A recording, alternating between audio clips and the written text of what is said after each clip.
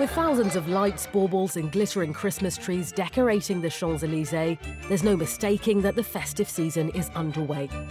But did you know that the French capital is in fact never short of impressive light displays? Paris's love of light has a dazzling history. Allow us to enlighten you.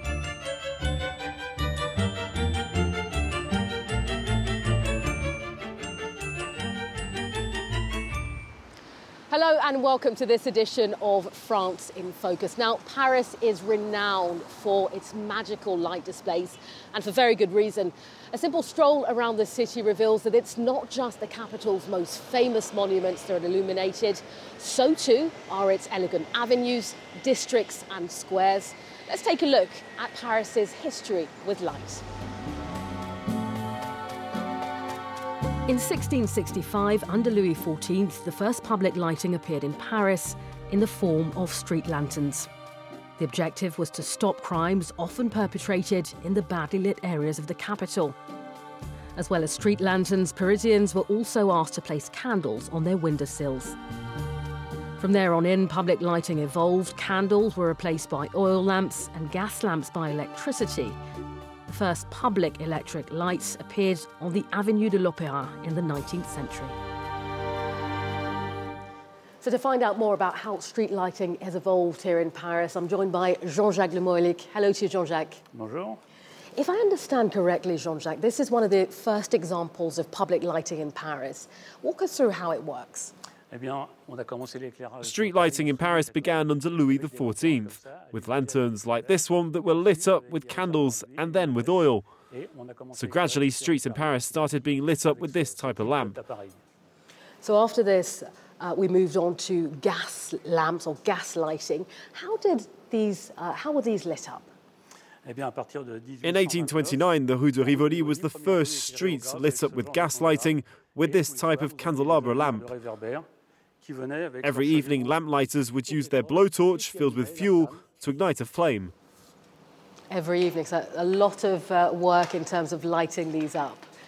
After the gas lamp, Jean-Jacques, there was the arc lamps that you might say that were found on the Avenue de l'Opéra. How did that all work? Yes, Avenue de l'Opéra was the first street to be lit up using electricity with lamps like this one. But it created a really white light that people found too harsh. Also, the lamp didn't run for very long, only 150 hours. So when Thomas Edison created the incandescent light bulb, we dropped this system. Now, as a lighting engineer, you worked on a lot of projects to help light up Paris, Jean-Jacques. What would you say is the project that stood out the most to you in your long career? I've done a lot of projects lighting monuments in Paris. The big project that we're most passionate about is lighting the courtyards of the Louvre, which started in 1992. Okay. And what about this huge projector here? What was its kind of main job, if you will? That was the 1950 Mazda Infranor Spotlight, 3,000 watts in 115 volts. And with this, we lit up the Eiffel Tower. We had 170 on the Champ de Mars to light up the Eiffel Tower. We also lit up the Notre Dame, the Arc de Triomphe. All the monuments in Paris were lit up using this model. There you go. Wow, very bright. It went as far as 300 meters and was the best lens back then. Jean-Jacques, thank you very much indeed for showing us around.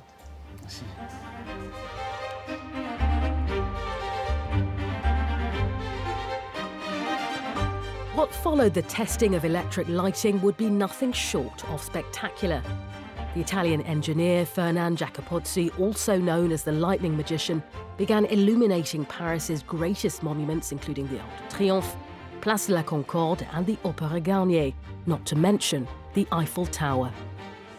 So here's the final result of what the Eiffel Tower looked like. There were 9 different lighting designs which lit up in a random way. Someone was changing the lighting, but they had no idea what sort of design would come up next.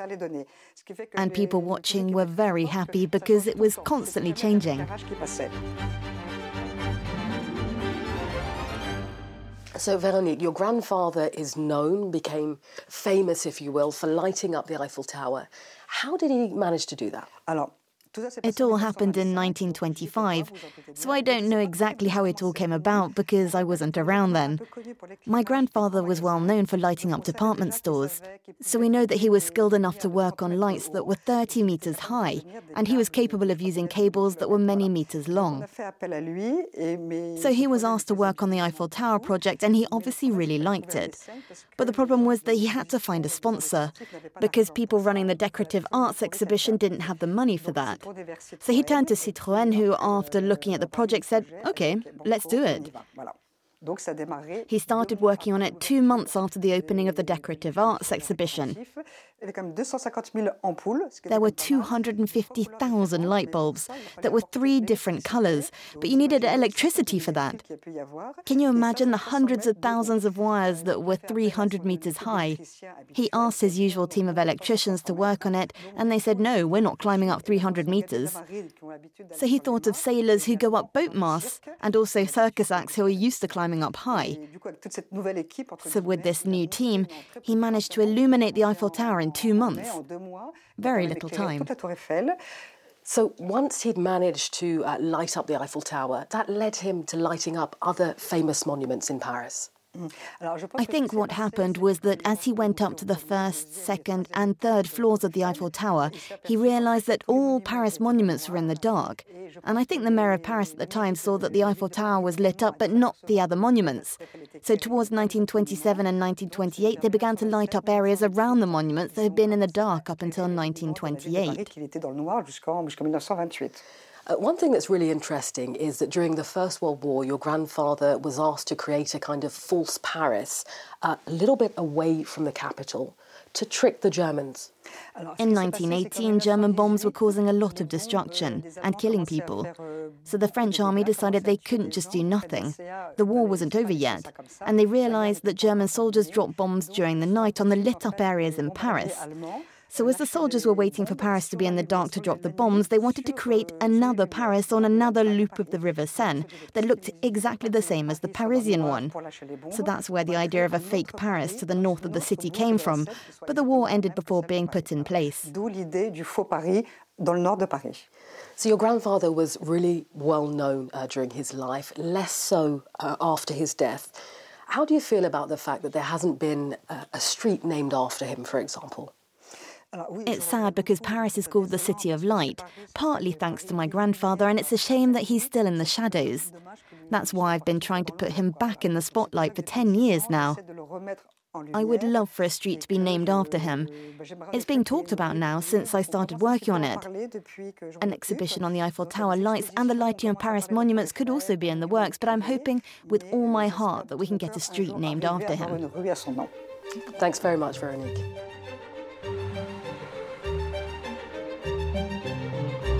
Today, the city of Paris is still responsible for street lighting and many of the capital's historic monuments, as well as artwork. So, Teddy, we are here inside the Champs-Élysées Gardens. We're right next to this sculpture created by Jeff Koons, entitled The Bouquet of Tulips. We understand that Paris Town Hall is in charge of lighting it up. What kind of lights are you using? So we placed 3 sets of 2 LED strips around the monument. In each light, one of the 2 strips illuminates the hand, with a warm white for the skin. And then the other strip illuminates the tulips with a much colder white, which makes the colours stand out better. Now, it looks beautiful, but the issue of light pollution has become a big issue. What's Paris doing to tackle that? In Paris, we're setting up a Parisian nighttime network which aims to limit light pollution in the most sensitive areas to protect biodiversity. Right. These spaces are 100% equipped with LEDs, and we use orange-yellow tones which have less impact on biodiversity. And we're also thinking about gradually dimming or turning off lights, particularly in the 2 big parks, the Bois de Boulogne and the Bois de Vincennes. Now, in 2018, there was a national light pollution policy that was introduced. Since then, dimming has also been an option. Yes, so light dimming is very complicated to implement in a city as dense as Paris. But despite everything, we are getting there by doing it with a little finesse. We still manage to implement it in places. I talked about the parks. We can also talk about green spaces and the banks of the Seine, which are also sensitive for wildlife, aquatic fauna in particular. We're getting there little by little. Well, Teddy, it's no secret that the Olympic Games are just around the corner. What has Paris got in store in terms of lighting up the city? When it comes to the Olympic Games, there will be three major groups of work to plan for. Firstly, refurbishing the lighting of monuments. There will also be the refurbishment of public lighting. For example, right next door you have the Place de la Concorde. You have the Louvre sector just behind. Their heritage is very rich and will be updated for the Games. And then finally, there will be what's called mapping, the very spectacular projection of video onto supports on monuments. And I can't tell you any more about that at this stage. Well, we can't wait to see what Paris has in store for the Olympic Games. Thanks very much for speaking to us today. Thank you for you at home for watching. That brings us to the end of this episode. We'll see you again next time.